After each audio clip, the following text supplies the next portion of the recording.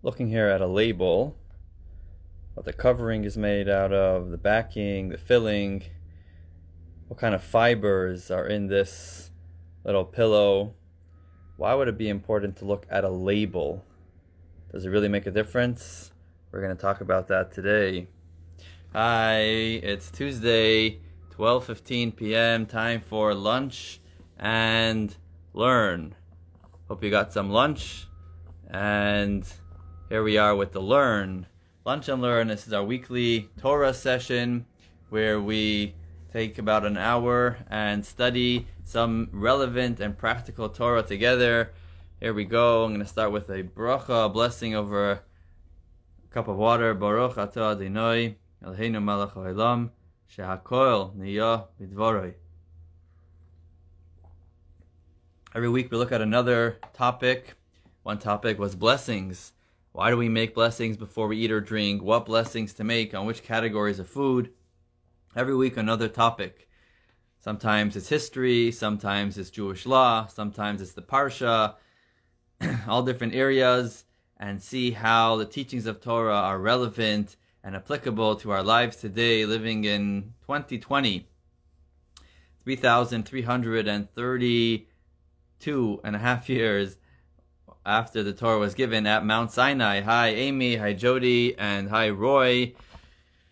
We're getting ready to begin our lunch and learn study session. Today is a very fascinating topic, something I learned a lot about just researching and preparing for today's lesson.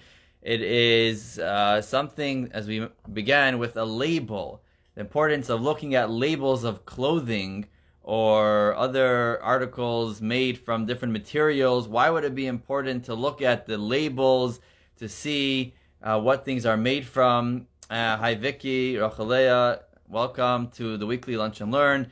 And it's a very mysterious topic, not very well known, even amongst the observant Jewish community, if you might say. It maybe is not given the proper attention. So we'll touch upon this, but we'll begin with connected to the Parsha, to the portion of the week. And I want to say that today's lesson is dedicated to one individual, a woman who is being buried right now. The funeral is going on. A sister of somebody here in the community. Her name is Chana Nechama Bas Tzemach, a woman who recently passed, and we're dedicating today's lesson, the Torah that we will learn, and the inspiration we will gather from today's lesson, dedicated to Chana Nechama Bas Tzemach. Her neshama should have an aliyah. This should be for a benefit for her soul, as well as my dear uncle, my father's older brother, who today is his 5th yahrzeit, Aaron Eliezer ben Rivka. Unfortunately, he was ill for a couple of months and passed 5 years ago today. During the summer before his passing, he spent a Shabbos with us here in Seagate, benefiting from the crisp and air here near the water. And this should also be a memory, a blessing for his memory. His memory should be a blessing for us. And this Torah that we're studying today should be an aliyah for his neshama. I think we're just about ready to begin studying together. If you looked in your email, you should have received the source sheet. Otherwise, you can download it from the post, from the link here. You have the link in the post to the source sheet. And we're going to look at a story in the Torah, one of the earliest stories that we have of humanity. And that is the story of Cain and Abel, 2 brothers. We'll look at a story in the Torah. Today's lesson is divided into 4 sections. We'll look at the story. We will analyze the story a little bit, go through some of the details that are not mentioned explicitly in the Torah, extract some lessons in the 1st and 2nd section, and then we move on to the 3rd and 4th section, which will focus in on practical halacha in regards to labels of clothing, how this plays out, and how it is dealt with nowadays here in America and around the world. So we are ready, and join me with the source sheet and source number 1. Story happened 5,781 years ago, just about.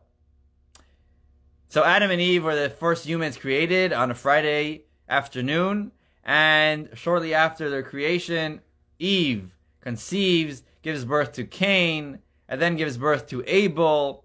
This was before the curse of the pain and the lengthy pregnancies and pain of childbirth, so it was rather easy and quick. Cain and Abel are born, and eventually the Torah describes what their professions became. Source number 1 on the source sheet: Abel became a keeper of sheep, and Cain became a tiller of the soil.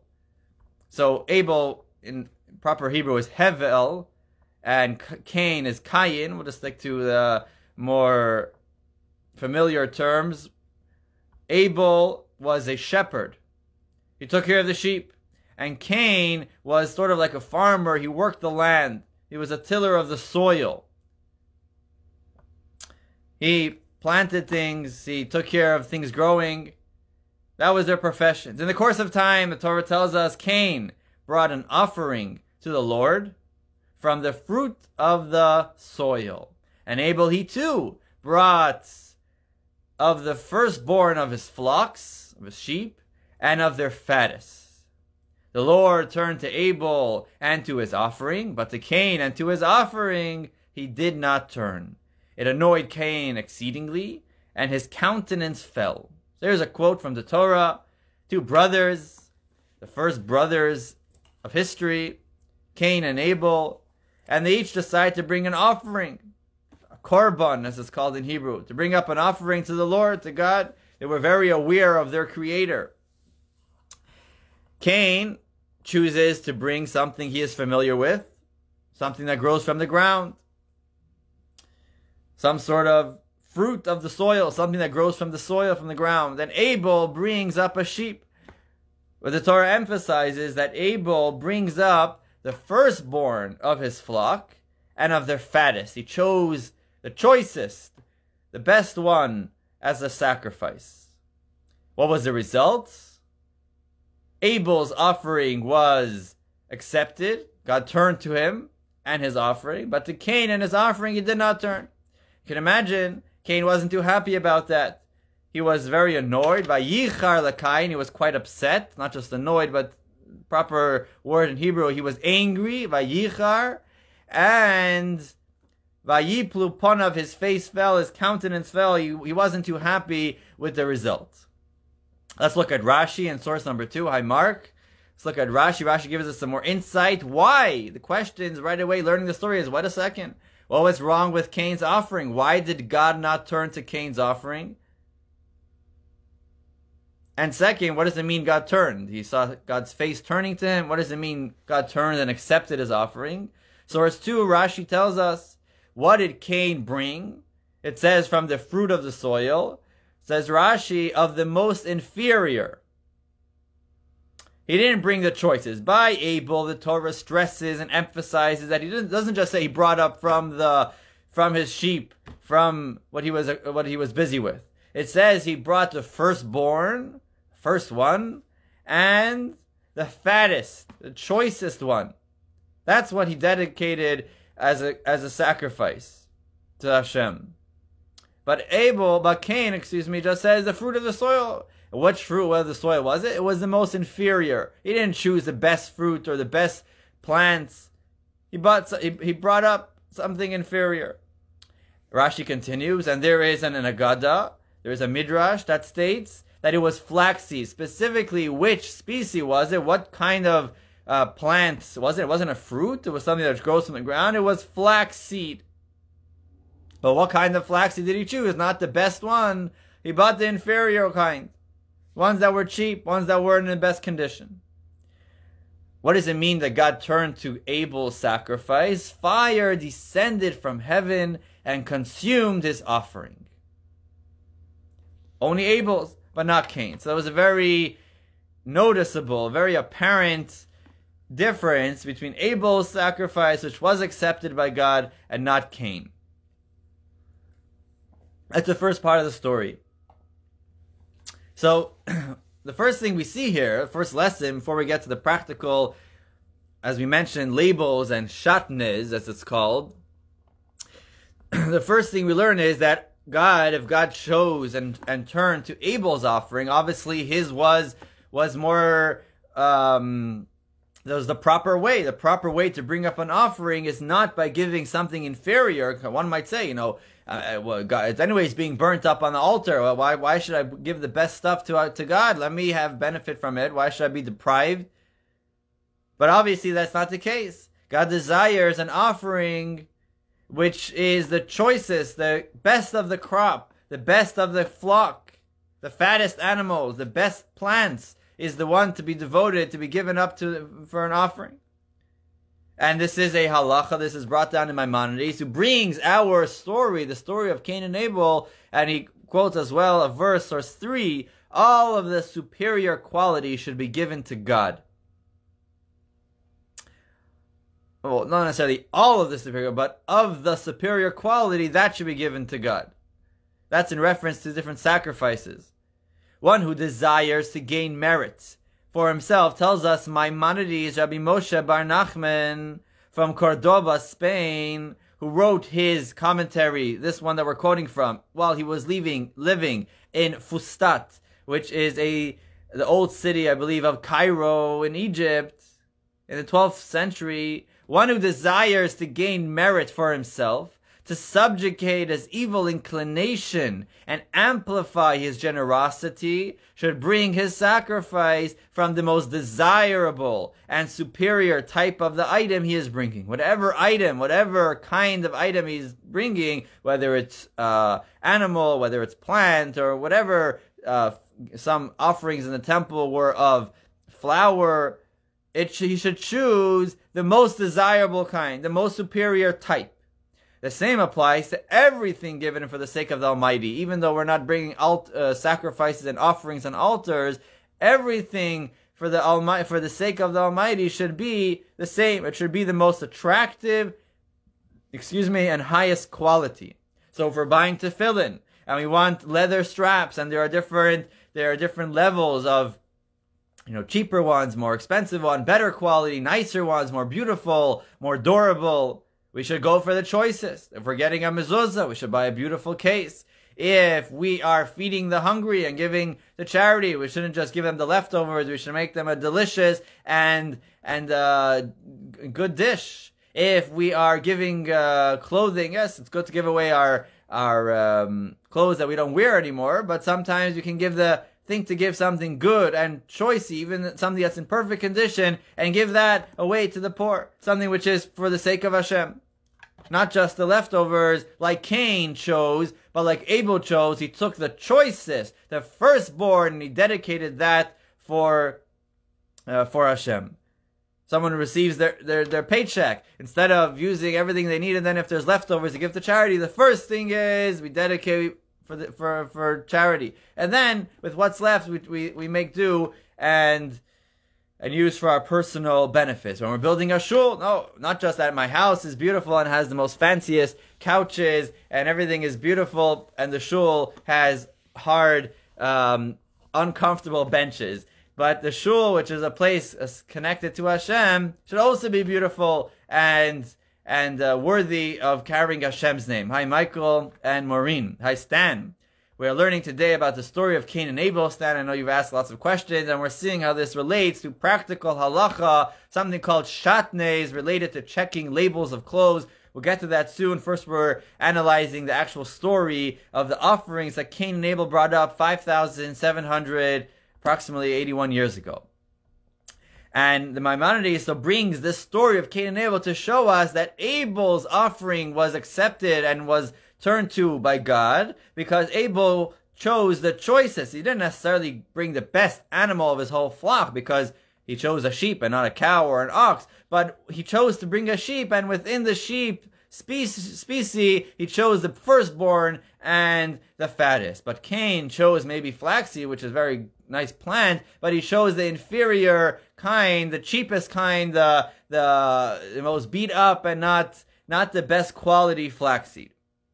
And therefore God did not accept his offering, teaching us a very important lesson. Source 4, what is this idea? What God needs to take away the best? He's jealous of us and he wants to deprive us of the best stuff?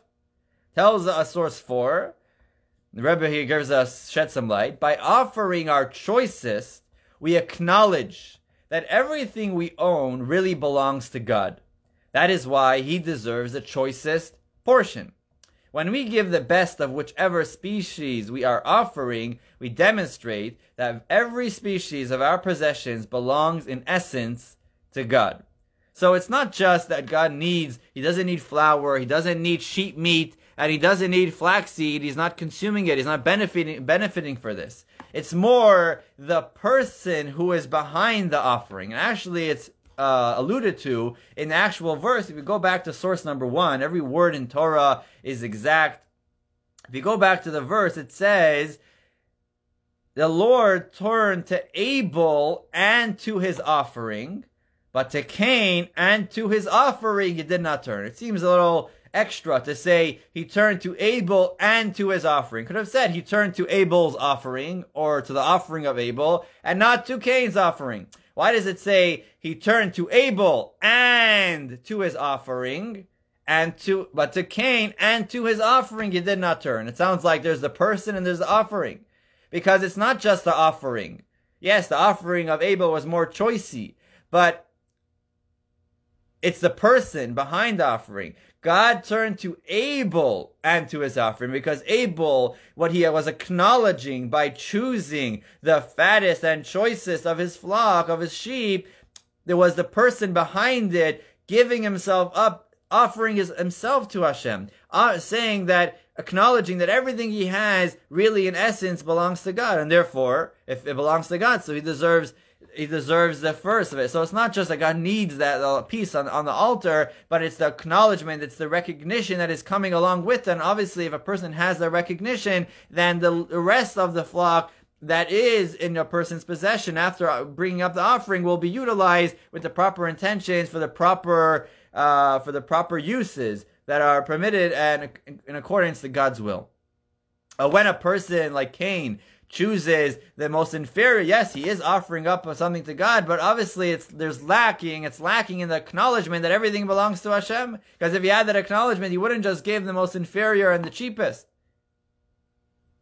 And that's what the Torah says. And to Cain and to his offering he did not turn. It wasn't just the offering, it was the person behind the offering that acknowledgement was lacking. So that's the first lesson we have from the story.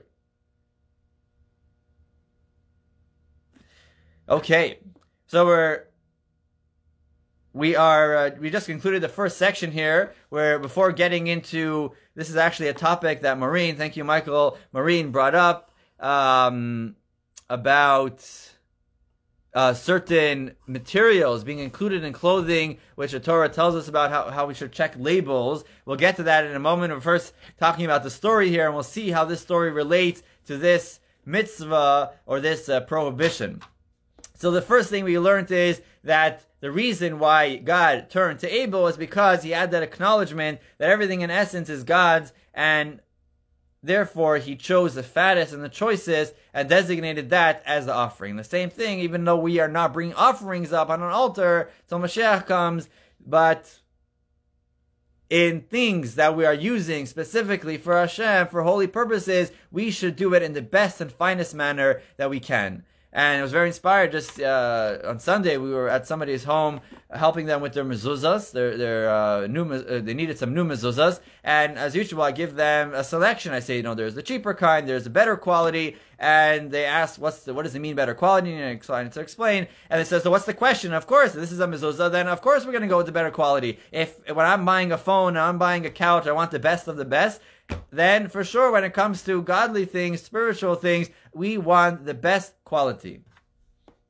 Moving on to our second section here, continuing on in the story. So Cain, when his offering was not accepted, his face fell. He was very angry. He didn't get his way. And not just he didn't get his way, somebody else got their way and not him. Not just he didn't get what he wanted, somebody else got what he wanted.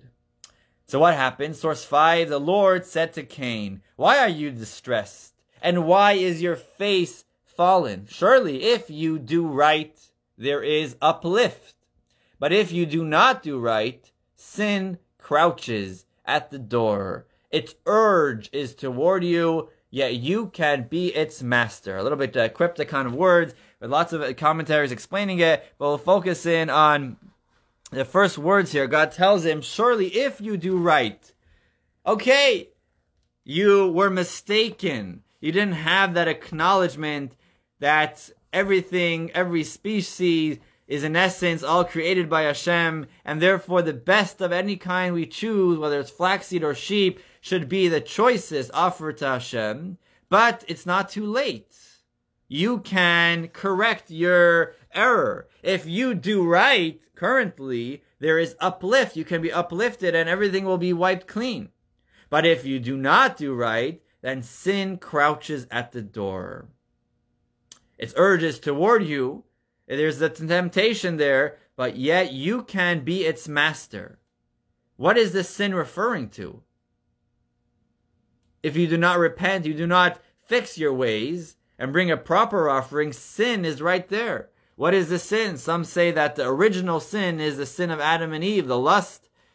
But Torah doesn't use the word sin in reference to that story. Here is the first time Torah makes reference to the word sin.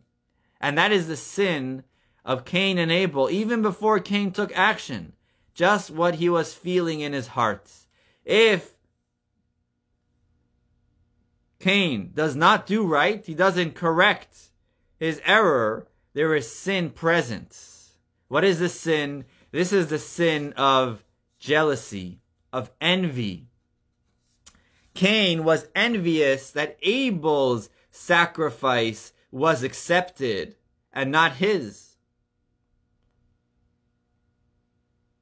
If you look in the wording, what does God say to Cain? Why are you distressed? Why is your face fallen? I mean, what kind of question is that? Of course he's upset. God, he just brought up an offering. He just took flaxseed. He brought up an offering, and God did not accept his offering. And his brother Abel, who took a sheep and also brought up an offering, a fire comes down and consumes it. What do you mean, why is his face fallen? Why shouldn't he be upset? So there's a teaching of the Gerer Rebbe. Ger is a Hasidic court, a Hasidic group. There's Satmar and Babov and the different groups and coming from different cities, somewhere in, Poland, Galicia, maybe Ukraine. And one is Ger. And Ger. And one of the Rebbes were known to be very, very sharp, very witty. Today they're based out of Israel, Jerusalem, Bnei Brak, I believe.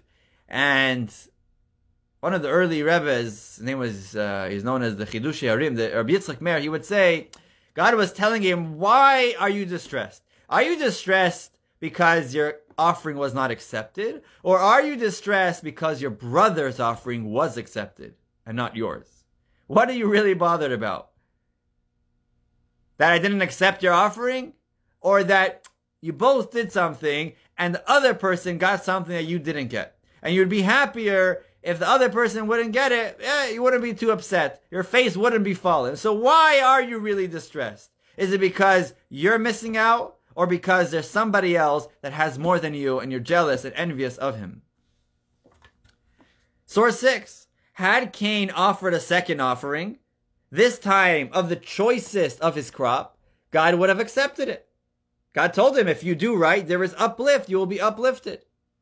God here tried to teach him that if an individual learns from his errors, his slate can be wiped out, can be wiped clean.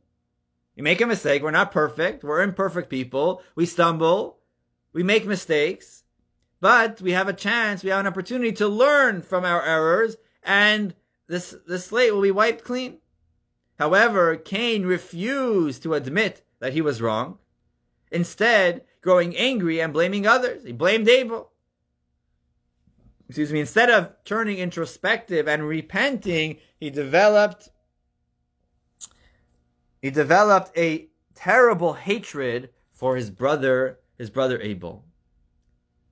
Instead of saying, wait, the problem is with me, maybe I brought up the wrong kind of offering, what was Cain's response? No, it's not me. If Abel wouldn't be here, I wouldn't look so bad. We have to eliminate Abel. Instead of owning up to his error and learning to change his ways, giving himself a second chance to recognize his error, his mistake, and try again to learn from Abel, to emulate Abel, instead of saying that Abel is the source of the problem. On the contrary, Abel is teaching him. Abel is inspiring. Wow, he got this right. I made a mistake. Let me learn from him. Let me also bring up a offering from not something inferior. I'll take the best flaxseed. I'll take something of a good quality and bring it up as an offering. Instead of being inspired by Abel and try to follow his footsteps, Cain would not admit his error. And unfortunately, his hatred for his brother Abel took him to terrible action. Source 7, when they were in the field, Cain set upon his brother Abel and killed him. Cain felt that if Abel were eliminated, his own view would necessarily prevail. He would not give in that he's wrong. If Abel wasn't here, then he's the only one, so he's going to be right. His view would prevail. Instead of owning up and recognizing that he was mistaken, and instead of being envious, he should try to emulate his brother. This is a very powerful story. And one of the reasons, I'm sure, why Torah chooses to record the story, although I'm sure there were many, many encounters between Cain and Abel throughout their life. According to one opinion, they were about 40 years old when this story happened. Other opinions say it was earlier. But Torah chooses this story not just because it ended Abel's life, because it has lessons that are eternal. Source 8, they can maybe apply to our life today. When others achieve more than we do, we tend to have one of two possible reactions. We can grow jealous and wish them harm. How come I invested just as much or even more than them and I wasn't as successful? We can grow jealous and wish them harm, or we can admire what they have accomplished and strive to emulate and even surpass them, to work hard, to try to ask them for advice, try to see how we can learn from them. Maybe they're more kind, they're more giving, maybe they did things humbly, whatever it is. And be inspired by them, look up to them, and try to emulate them, and perhaps even surpass them. How we react to people who have surpassed us in their success, to envy or emulate, is among the most important character-shaping behaviors.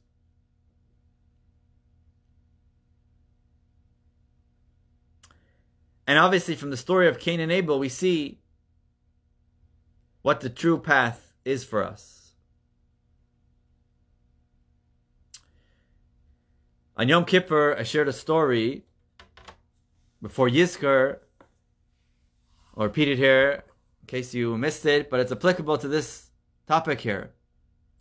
It was a town in Poland where people had a difficult time making a living. They were very poor. There was one individual who was wealthy and learned, knowledgeable. He was very honored. And one day,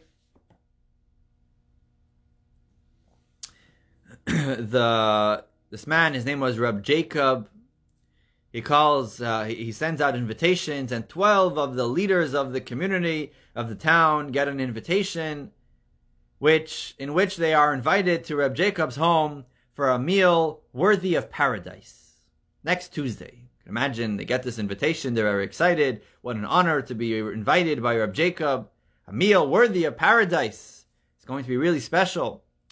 And that Tuesday at 12 o'clock noon, they're all seated around a very elegant table and waiting for the meal worthy of paradise. Reb Jacob is sitting at the head of the table, He rings the bell, and the waiter comes in and serves Reb Jacob a delicious, fresh-looking roll. And he washes, and he makes the blessing, and he begins to eat, and they're all looking at him and seeing how he's taking it in and just living it up. Delicious, he says. Oh, this roll, amazing. And they're waiting and waiting for their portion, but it's not coming. And he finishes the roll, and he rings the bell, and the waiter brings in some soup. And he tastes the soup, Reb Jacob, and he says, oh my gosh, I never had such a delicious soup in my life. So tasty. And they're watching him. And then the waiter brings in a plate of meat and vegetables. He says, oh my gosh, you don't know what you're missing out on. This is just such meat, so tender, such a delicacy. And finally, one of the 12 leaders blurts out to Reb Jacob and says, I don't understand. You invited us here. Thank you for the invitation. But this is a meal worthy of paradise. I mean, we're just sitting here. We're hungry. What's going on here? And Reb Jacob says, thank you for asking. Let me tell you. Do you think a meal worthy of paradise is something, a delicacy, a dish from paradise? You think paradise, there's a restaurant over there? You think there's good cuisine in paradise? That's not what paradise is about. In paradise is a place where the souls, the people in paradise, love each other so much that they can see each other's happiness. They can see somebody else being happy, being successful, being benefited, and they are just so happy for them. There is no hard feelings. There's no feelings of envy, of jealousy. There's just happiness, feeling good for the other person.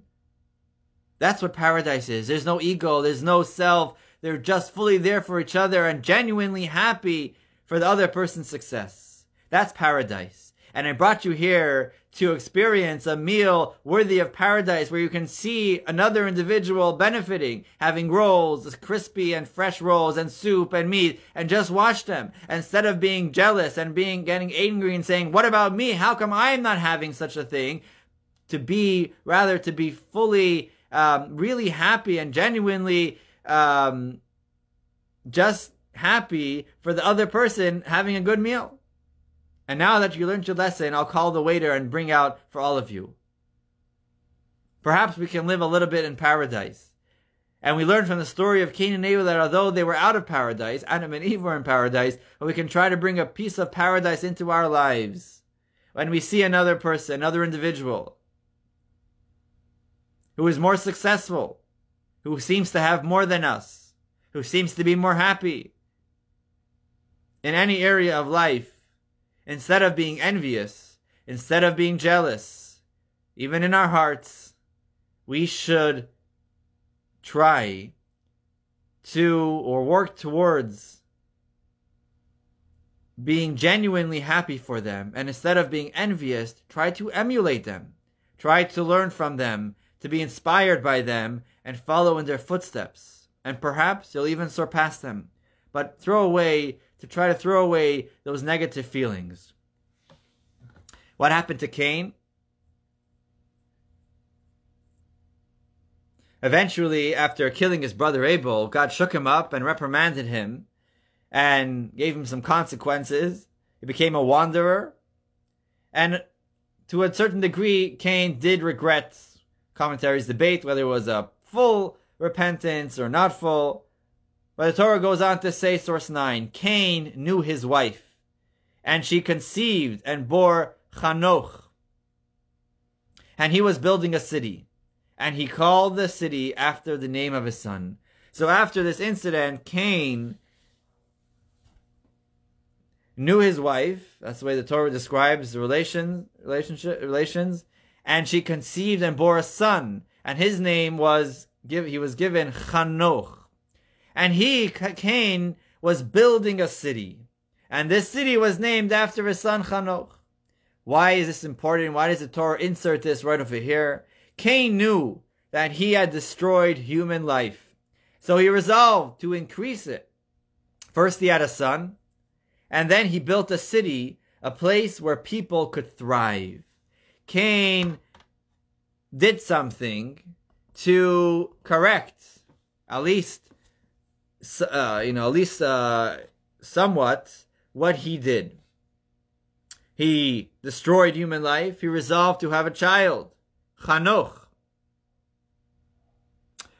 And the Torah says he was building a city. It doesn't say he built a city. He was building. His whole life he dedicated to building a city, to a place where people can come together, live together, a place where people can thrive, a place where people can learn from each other. His name that his son was given, the name gave his son was Chanoch. Chanoch means educate. Chinuch means education. Chanoch means to educate, because Cain realized that in order for people to have the ability not to be envious of one another, but to emulate, one needs to be given a proper education. And needs to be around others, sometimes hear criticism, and be put on the right track. He built a city, and he was always building a city. And he named his son Chanoch, education, emphasizing the importance of education, teaching children how to shape their character, how they should help them grow up to be a loving and genuinely caring person for others. And source 10 teaches us from the Rebbe. The Rebbe points out 2 points we see from the story that will move on to the labels. Source 10, number 1, repentance must translate into deeds that undo the harm caused by the sin. Now, of course, the person, Abel is dead. We can't bring him back alive, but something must be done. It's not just enough to go to someone and confess and bang over here and say, I sinned. Okay, I regret it. That's not enough. That's even if it's genuine, that's not enough. We need to translate. The repentance needs to translate into deeds. Do something.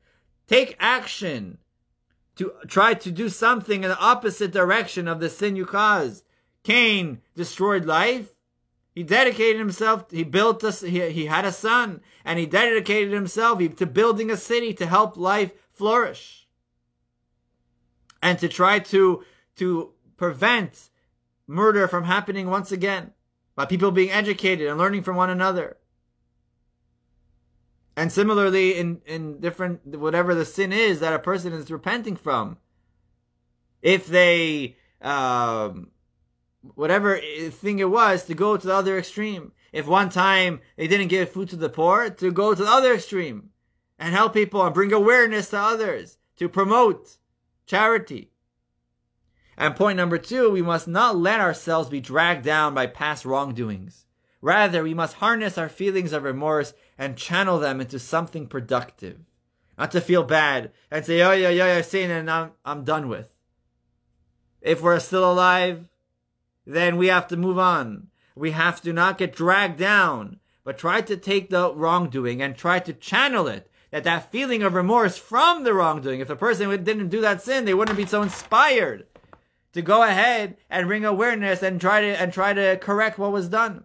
So in a way, if someone, and no one's perfect, if a person committed a sin, then those feelings of remorse should be translated into action, into helping others and preventing others from doing this. And that really leads into the next idea here, something called Shaatnez. Shaatnez, we'll learn about this, and it connects to how if one person failed, or not failed, but was negligent in an area, to bring about an awareness and use that error and try to build off it and grow from it. Source 11. We turn our page. We're gonna get practical here. There's something called Shaatnez. What is Shaatnez? It's a word in the Torah. Source number 11. It's very mysterious halacha, very mysterious and not so well known mitzvah. It's one of the 613 mitzvahs, one of the 365 negative commandments, and it's related to this story of Cain and Abel. Source 11. We skip from Genesis, where the story of Cain and Abel is recorded, to the books of Leviticus and Deuteronomy. Source 11, you shall, if you're here with me and following, just let me know. And if you have any questions and comments, feel free to put in the comments, and we'll get to them as soon as we're done here. So, you shall observe my statutes. Thank you. It was great to study Torah together. So the Torah says, you shall observe my statutes, God says. One of them is a garment which has a mixture of Shaatnez shall not come upon you. You shall not wear,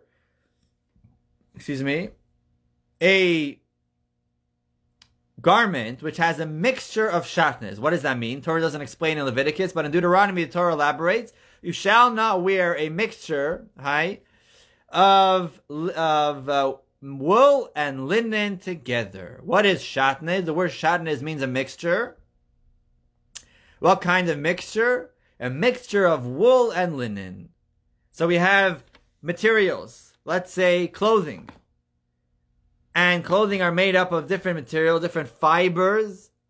And if there is a mixture in one article of clothing of wool and linen, there are threads in there from wool, and there are linen threads, and they are in the same garment together, that the Torah says, such a garment you shall not wear. We know of kosher foods. Certain animals we don't eat. We know of certain mixtures, milk and meat should not be mixed. And here we have in clothing, a mixture of wool and linen makes the garment forbidden to wear. So, now, let's get down to this and see how it applies, how this is related to the story of Cain and Abel we just discussed. And then in our next section, we'll get down to some of the details, how to go about this mitzvah. So, kosher clothes. The mitzvah of having kosher clothes. Making sure our clothes are free of a mixture of wool and linen. Source 12. Wool refers to wool from sheep or lambs. Specific. The Hebrew word is tsemer. Tsemer rechelim. Tsemer means wool from a sheep. Wool from a lamb. It does not refer to camel wool, mohair, angora, cashmere, alpaca, or visunya. So those are things that look very similar to wool, but are not from, those are materials which are not from a sheep. Comes from goats, maybe rabbits, different kinds of goats, but not from sheep. Now they can look very similar to wool, but that's not the prohibition here. It needs to be specifically what's called tsemer, wool from a sheep. Not a camel, not goats, not rabbits, not cashmere, which is very similar looking to wool. Only wool from a sheep. Now linen, the reference to linen only applies only to fibers from the flax plant, not hemp or jute. Now we're talking about using hemp for not for other purposes. We're talking about using hemp for clothing, for thread, which comes, that's not forbidden. Hemp or jute is not what we're talking about here. The word is pishtim, pishtan in Hebrew. Pishtan means flax. And from the stalks, on the stalks of the flax, not the seeds, but the stem, that is made into thread. And those fibers are forbidden. Linen for itself is okay. You could have a linen jacket. You could have a linen dress. And you could have wool. But a mixture of wool and linen, that's what's forbidden. Torah says, Lo silba Shaatnez, you shall not wear Shaatnez, which is a mixture of tsemer upishtim yachtav, together in one garment. Even if over here you have a thread of wool, and over here on the back somewhere you have linen, it's forbidden. You should not wear it. It's not kosher. It's not proper. It's not fitting for a Jew to wear these clothing. Somebody else can wear it. For us, we have a special diet, and we have a special code for our for our closets. Now, before we get into more details, how does this relate to Cain and Abel? So the first thing is, what's the reason? What's the reason for this prohibition? What's wrong with wool and linen? It's going to make me itchy. Why can't I have it?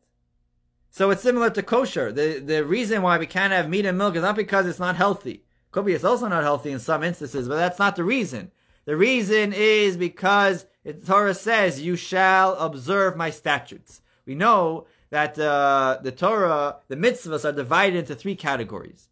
One is called mishpatim. For example, those are laws that are very rational. Things that even if the Torah would not say it, we would come up with. They're secular laws as well. Do not kill, do not steal.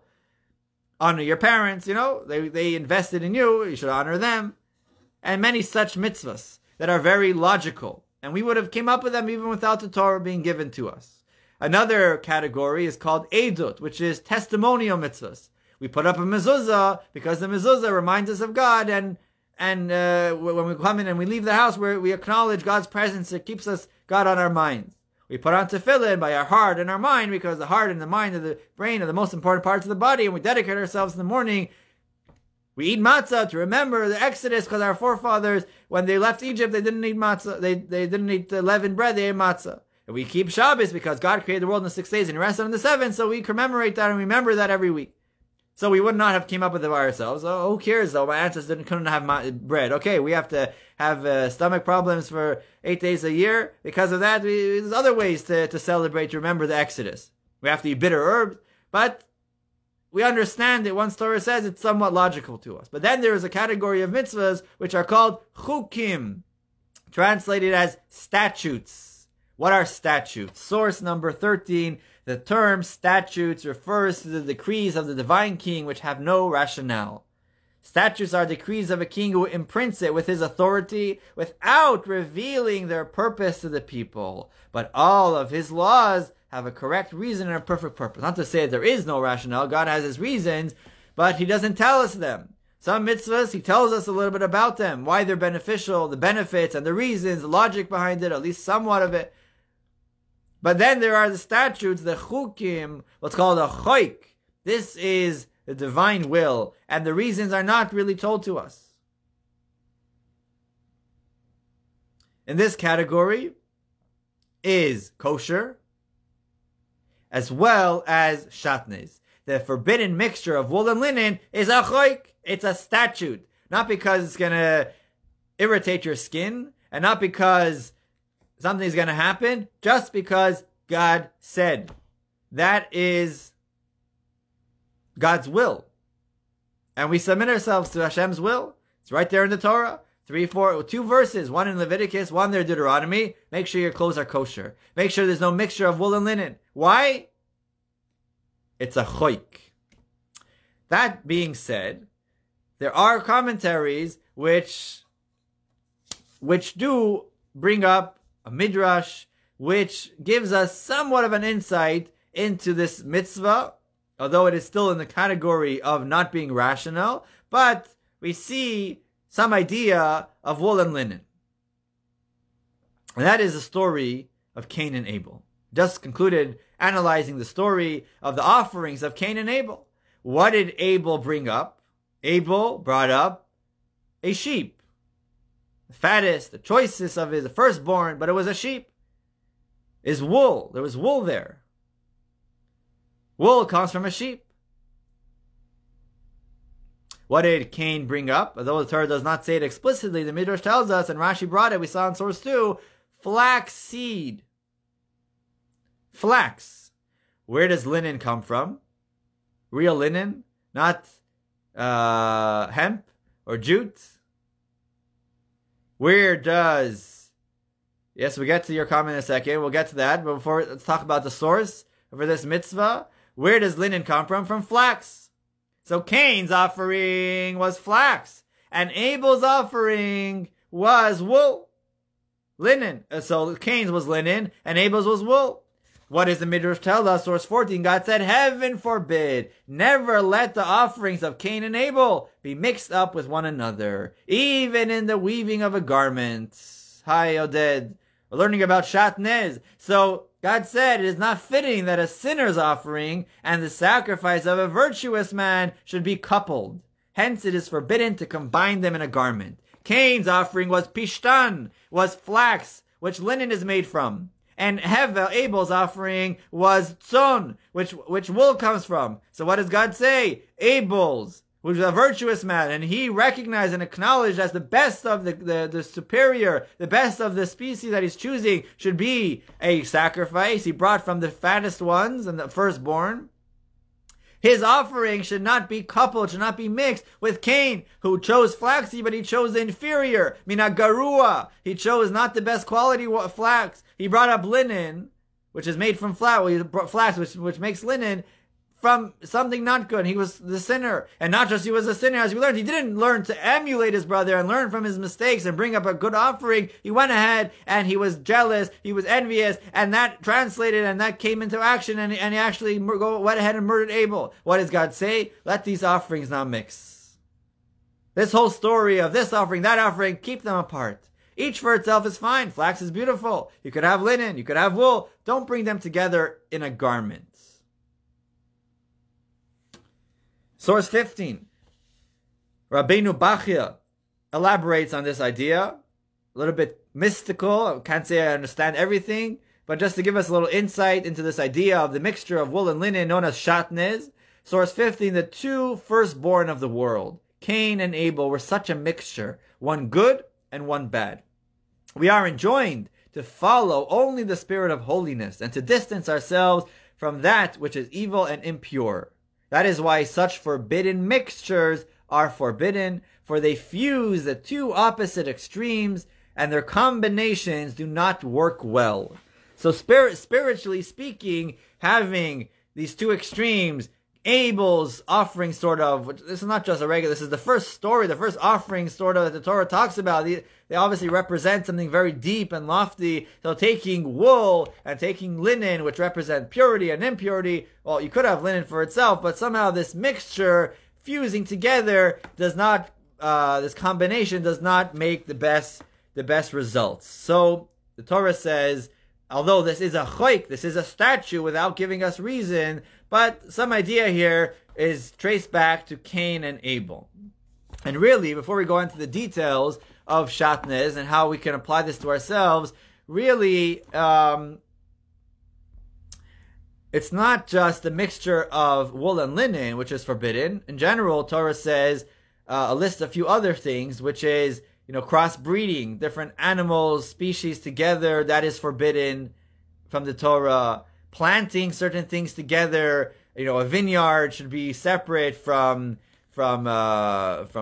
wheat and other things. We don't mix things because, in general, here it's explained in source 16, the world is defined by distinct categories. Everything has its own spiritual force. By mixing certain items together, these forces are compromised and cannot perform their assigned task.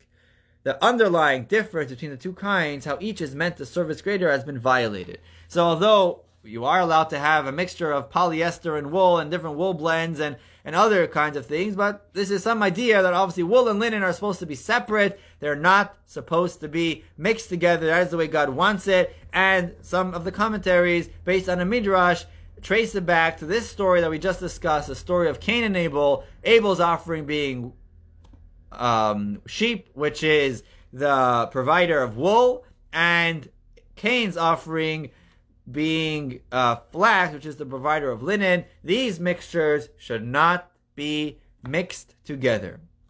Hi, Neil. Okay, let's move on to the most fascinating part, the final section of our lesson, how this comes down into practical and practice, how we go about making sure that our clothing does not contain a mixture of linen and wool. Here we go, source number 17. These laws are discussed at length. You think that we only discuss kosher, or only discuss marriage, or only so many things are discussed in Torah and Talmud, and it's fascinating how knowledgeable and the insight that the rabbis discuss in the Talmud. Of course, there are debates as well. Nothing's clear cut.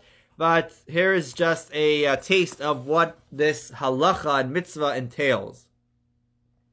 The first thing is that when it comes to, let's say, mixtures of kosher, we have a general rule of things being annulled, things being, bottle. If a drop of milk falls into a big pot of meat, then we say, okay, the milk, you can't taste the milk when you're eating it. It's all mixed in. There's 60 times more meat than milk, then it's okay. That's the general rule. Sometimes you have to take out a piece of meat that the milk fell. There's lots of details, but generally we say it's called bittul. Something gets nullified. You have a lot more of it, so it's worthless. It doesn't contribute any taste. But that's not so when it comes to the laws of. It's not always a law in kosher. It's milk and meat. Sometimes you'll have a non-kosher. It's not always like that. It depends if it's, let's say, what falls in. There's milk and meat. Sometimes it's meat and meat. You have a non-kosher piece of meat that falls into kosher meat. So there's different rules and different numbers. But there is such a concept of something being nullified. However, when it comes to the mixture of wool and linen, this does not apply. Source 17. There is no minimum measure for Shaatnez. Even the smallest thread of wool in a large linen garment or a thread of linen in a woolen garment is forbidden. Now this is very important because you would think, well, I'll just look at the label. If the label says woolen linen, then I know it's a problem. If it doesn't say woolen linen, it's not a problem. But that's not the case. Because even one thread of linen in a wool garment or one thread of wool in a linen garment is problematic from a halachic point. But that won't end up on the label necessarily. A label that states that a garment is 100% wool may contain as much as 5% of other materials and does not have to be mentioned on the label. In addition, the label describes only the shell of the garment and not the padding and the ornamental threads. So, I'm not in the textile business, but, there was a man about, getting back to what we said before, how there was one individual who bought a suit. He was a teenager. He bought a suit, and it was a wool suit. And then, I don't remember all the details, but it ended up that he decided to check his suit anyways, even though it said 100% wool, and linen was found in the suit. And he said, hey, if I was just trying, it was on Rosh Hashanah actually, he was wearing the suit on Rosh Hashanah, you imagine the first holiday, he didn't want to be transgressing this law of Shaatnez on such a holy day, but it said 100% wool on the label, and he was not aware that it needs to be checked. And he decided to make awareness, and he goes around teaching. And there was another such individual, his name was Mr. Rosenberger, Joseph Rosenberger. He lived in Williamsburg. He was a survivor of the Holocaust. He spent about 6 months in Dachau, and his father before the war was in the textile business and helped a lot of people. In those days, people didn't often, I guess, buy a suit from just any company that was, overseas or far away. They bought local, and they went themselves. They bought material. They went to the tailor or the seamstress, and they knew what was going into their suit or into their jacket, into their clothing, and they were careful to make sure it was no mixtures of wool and linen. But nowadays things are manufactured all over the world, and there's so many laws, so many rules. The Federal Trade Commission has all these laws about labels, and the law is that if something is less a certain percentage, then if it's less than 5% or whatever it is, whatever percentage, does not have to be listed on the label. So just because the label says 100% wool or whatever materials that there is, it's still, we have to make sure there's no small percentage of linen threads in there.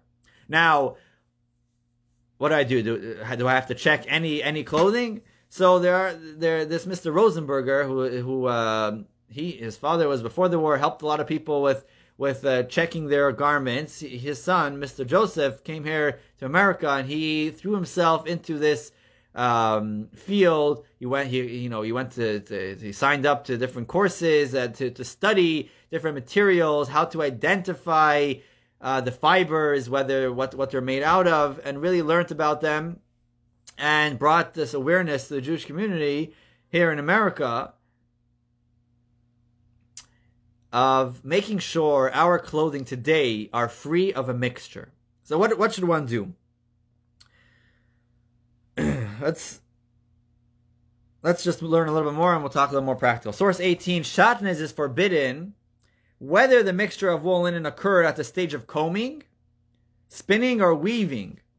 Even if linen threads were used to sew buttons onto a wool suit or to reinforce shoulder pads, this is forbidden as Shaatnez. So whatever stage, whether in the combing, while there's still, raw linen, flax, however it's called, linen and wool, and how they comb it, either it's combed together and the threads, whatever stage of the process, spinning them together, the weaving together, or what's called plying. At any point, any mixture in the same garment of wool and linen is problematic. Source 19, one may wear a woolen jacket over a linen shirt. If they're not connected, if they're not sewn together, not one garment, that's permitted. Or vice versa, as long as it is possible to take off one without taking off the other. So, if you're wearing a shirt over a sweater over a shirt, that might be hard, but pants and a shirt, that is definitely okay. It is permitted to try on a garment in a clothing store without knowing whether it has Shaatnez or not. If you know for sure that look at the label, it says there's wool and linen in there, then you have your answer. Obviously, you shouldn't put it on even to try it on. But if you're not sure, you can try it on. Another point, source 20, it is permitted to make mixed fabrics and sell them. It is forbidden only to wear them or cover oneself with them. However, to sit under it like in a tent is permitted. So you're allowed to sell suits that are a mixture of wool and linen. Make sure you're telling them not to Jewish people they're not under this restricted by this mitzvah, by this law. Or you can use them in other ways, but like a tent. But to wear them or to cover yourself with them, a blanket, something like that, that would be a problem. So what do we do? Source 21. If purchasing a suit that contains either wool or linen, you should have the garment inspected by a Shaatnez expert to establish that it does not contain Shaatnez.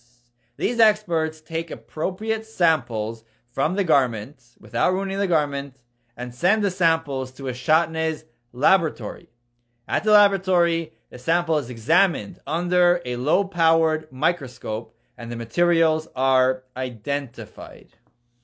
If you noticed, today's lesson was called the man of the cloth. Man of the cloth. I'm referring here to certain individuals who dedicate their lives, their profession is to cloth, to identifying, learning fabrics, learning the textile business, learning how companies make clothing, why and where they might put linen, they might put wool, where to search, how to identify under a microscope what these fibers are, and they have established across the world and in the Jewish community a Shaatnez laboratory, a trained using the knowledge that they studied, training sample takers and Shaatnez labs, setting up labs to identify in clothing if there is a mixture of wool and linen. So if you buy clothing, you're buying a suit, you're buying a jacket, buying a sweater, a scarf, maybe even a tie, the first thing you want to do is look at the label. Check the label. If the label has no wool or no linen, then it's very far-fetched that there would be a mixture in there.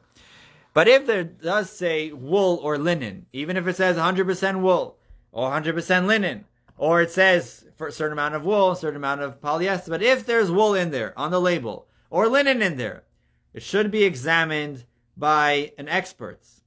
What will they do?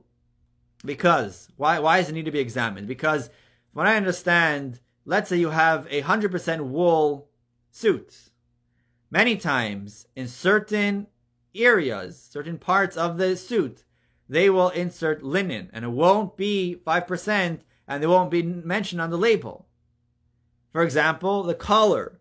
The back of the collar has like this felt over there, and linen is many times used because linen is stiff and it keeps the shape.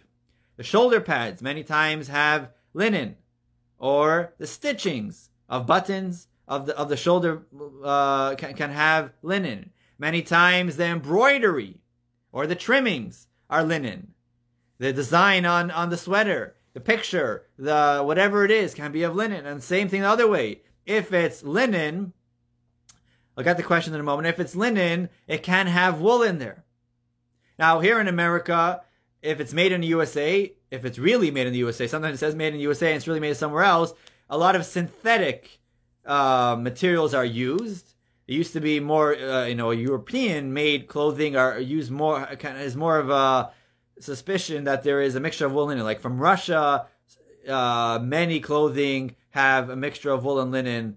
There are certain companies that are known that their clothing has a mixture of wool and linen, even though it's not on the label. Like Hugo Boss, if I'm pronouncing correctly, is known to 95% of their clothing has linen inside the wool stuff, so it's a problem. Now, what should we do? So if somebody sees on the label wool, or if it says wool and linen on the label, you sure have a problem. Even if it doesn't say wool and linen, it just says wool or linen, we can take it to a place where they'll take a sample, and maybe in the same place it's the lab. They'll do the job for you. Okay, it costs a couple of dollars. $5, $6, $7 per garment, and they know where to look. There's certain pressure points, let's say even in pants, or where you want to hang up a sweater over there, they'll put a piece of linen to make it stronger, or certain parts of the seams of the pants, or other articles of clothing, and that's where they'll look and pull out they'll make a small incision somewhere at the bottom of the what's called the lining, and they'll pull out one small thread of where they think there might be a problem, and either they'll identify by themselves, they already have the eye for it and know what the different threads look like. Some of them are, whether it's from color, sometimes just by looking at a garment they can tell. They can see, linen has like white, it's whitish, so the thread is like it's not so even, it's like thick and thin at different parts of it. If it wasn't dyed, it has a beige kind of look to it. There are different ways of just feeling it. But also, even if it's very small pieces, under a microscope, they can identify it. And, wool looks more jagged and linen. And they know also to differentiate between linen and jute and hemp and cashmere and other things that can look very similar to wool, to see if it is a problem, if it's not a problem. If it's a very small amount, they can give it to the tailor and they can fix it up themselves. Just change the shoulder paddings or put something else there. Other times, it's not worth it to fix. And we just have to sell it, give it back to the store, or sell it to somebody who doesn't have this restriction. What else? And it's not just suits. So if it says clearly, other times you can say on the label OF, which stands for other fibers, or another word maybe mixture of MF, maybe a mixture of fibers, and that is, I believe that they take all the leftovers that's on the floor in these factories, and they just press it together without weaving, without spinning it, and it's like this felt. Sometimes you'll see in a pillow all this like colorful kind of stuff coming out. It's a mixture of all kinds of threads, all kinds of fibers, and many times in that there can be a mixture of wool and linen, and they should be checked and identified, and make sure there is no mixture of wool and linen there. There are many, many stories. Sometimes you go to many Jewish stores, here in Brooklyn or New York, they'll offer the service. And many times they say, oh, it's made, we know what it's made from, and there's no mixture. But it's always good to be extra careful, because there's so many cases that they thought it was good, and then they check it, and they find there a mixture of wool and linen. So, that is a little bit about about Shaatnez. You know, we don't want to have that impure kind of, we don't have that impure kind of spirit while we're praying, while we're davening. Sometimes they find even on a talis, somebody gives in their talis, their prayer shawl, to be fixed by the tailor, and what does he put? He puts a patch of linen because it's durable, you know. And while they're davening, it's a wool talis, and there's linen. It's a wool and linen in there. It's terrible. So we have to be very aware, very vigilant of this mitzvah. And sometimes we buy clothing and maybe we even check it, and then we give it to the tailor, but the tailor doesn't know and adds a little piece here, a piece over there, and there can be a mixture of wool and linen. Many labels are even mislabeled. They're mislabeled. They write cashmere, it's really wool, or they write wool and it's really cashmere, so it's not a problem if it has linen in there. So it's always best if we buy something which says wool or says linen, or any suit. Sometimes even if it's a linen suit, or even if it's not wool or linen, many times the reinforcements, there's linen in there, there might be wool in there. It should be checked. There are many what's called Shaatnez labs. Many cleaners will do this service, take in your clothes, takes a day or two, or maybe a week. There's usually 1 or 2 days a week that the man comes in, is trained to identify either with his eyes already or under a microscope. And it's just a couple of dollars. Usually they'll put a little tag in the suit on the inside saying, this was checked, no Shaatnez, and you're good to wear it. But it's definitely something which should be taken into account. Okay, now we have time for questions. Maureen, if you're hearing or when you hear this later, hope that answers your question. So let me answer your question, Jody. If you buy a wool suit, then you can't wear a cotton shirt. I'll let you know. Cotton, what does cotton come from? Cotton cotton is not a problem. It's specifically linen, which is made from the flax. Cotton is not a problem. It's specifically linen material, which comes from the stem, the stalk of the flax seed, and that is a problem. I do all the time. I wear cotton shirts and a wool jacket, and that's not a problem. And if there's a way of taking a shirt off without the jacket getting off, so that would either be a problem. But linen, there are many jackets that are linen. So if you're wearing a wool sweater, I don't know why if you would wear a wool sweater, but if you have a wool sweater and then you're putting a linen jacket on, that can be a problem. But that's we're talking more here. That goes to be a problem, but mainly the actual garment.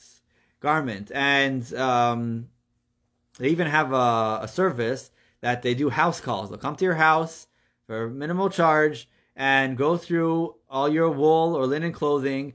And sometimes they recommend even regular jackets that are not wool or not linen. They should all be checked. Shoulder pads. They know already where to check, and they help us stay clear of this problem of wearing Shaatnez. Unfortunately, in the early years, 6-7 years ago, people were not so aware of this problem. It's like kosher. Look at the label. Look at the ingredients. If there's no milk, there's no meat. It's not a problem. It's not exactly that way, because there are so many things in there, whatever they're called, the preservatives or all kinds of, I forgot what they're called, different things that are put into ingredients, put into foods, and that don't have to be listed on the exact. They don't have to be listed explicitly on the label. But when it comes to kosher, they have different laws than the government laws. And the same thing when it comes to clothing, the textile business. Uniforms is a problem, can be a problem. Things need to be checked. And most times the things are okay. But many times it can be problematic. So we should be vigilant when we buy clothing, and even our own clothes that are at home. If you need help, I'll be happy to have we can arrange someone to come to your house, or next time you buy a suit or jacket. Suits and jackets should always be checked. But other clothing, if you see wool on the label, if you see linen, there's a high chance that somewhere in there is a thread of wool, a thread of linen, in the buttons, in the embroidery, in the trimmings. somewhere in there, and it should be examined, and it takes a couple of days, and you have it, and you know that your clothes are kosher. And this man, the man of the cloth, the man who many people already by now trained by him, he has since passed on, I believe, but many of his students are trained, and they learned the science. They learned to recognize the fibers, and it's not easy. I think hemp and linen look very similar, but the only problem is real linen and real wool from a sheep. That's the problem of this mixture. Okay, any other questions before we sign off today's Lunch and Learn? So you went a little over time. Yeah, so Maureen brought up this question, I guess, about Shaatnez. We finally got to it to discuss this mitzvah, this a little bit mysterious mitzvah associated with, traced back to Cain and Abel, the different offerings, but it's a mixture. Let me read. Maureen is pleased you are covering this issue. Next question: why can clothing manufacturers make suits for from to avoid pulling out inappropriate stuff? Right. So the problem is that even the kosher even the religious manufacturers that are aware of this, sometimes they send it off somewhere, and things get mixed in. Whether it's they're not aware, they think it's just the stitching is not a problem, or the whatever they're called, the paddings are not a problem. So unfortunately, many of these Jewish companies tell their clients, yeah, it's okay, we know when, but really they should be checked anyways to be on the safe side. And if they have to pull out the inappropriate stuff. It happened to me. You bought a suit and they replace it. Either they do it themselves, they have a tailor trained and can replace it with something else durable. Now they have so many synthetic materials. And linen, look, linen, there's hemp, which is so similar to it, and wool. If it's wool, they can put something of cashmere or something very similar looking. It can be avoided at a very low cost many times. Sometimes you have to buy a different suit, but why shouldn't we have kosher clothes if we can? We just need to get them checked. So you have a mashgiach, you have what's called a mashgiach, who is in the kosher food industry, making sure that there's no bugs in the food, and making sure there's no traces of chazer, of pig, and gelatin or other products. And we have what's called sample takers, or people that work in a Shaatnez laboratory. Well, they'll make sure that our clothing are free of Shaatnez. And that wraps up our lesson for today, going to the story of Cain and Abel, who brought up offerings. Abel's offering was accepted, and we learned from there to give the choicest, to give the best of ourselves for Hashem, whatever it is. And we learned from Cain's mistake not to be envious of Abel, but to try to emulate, to learn from him, and try to learn from our errors and transform that. Like this man who realized that on Rosh Hashanah he was wearing a suit which contained wool and linen, and he resolved to bring awareness to others, and he goes around giving lectures, giving workshops, and showing samples of suits, of clothing. And it's not just suits, it could be sweaters, it could be scarves, it could be even certain kinds of pillows, it can be mittens for kitchen, it can be draperies that person or uses to cover themselves. That these things can be a problem, and there is a way to avoid it. So thank you for joining us for Lunch and Learn number 111. And hope this was informative and inspirational. Join us back next week, Tuesday at 12:15, for another Lunch and Learn 112. Thank you, Maureen, for bringing up this topic. If anybody has a specific topic they would like us to cover, feel free to message me. And join us again on Thursday for episode 22 at 7:30. What will we talk about this time? Who knows? Have a wonderful rest of your day, and great studying Torah together.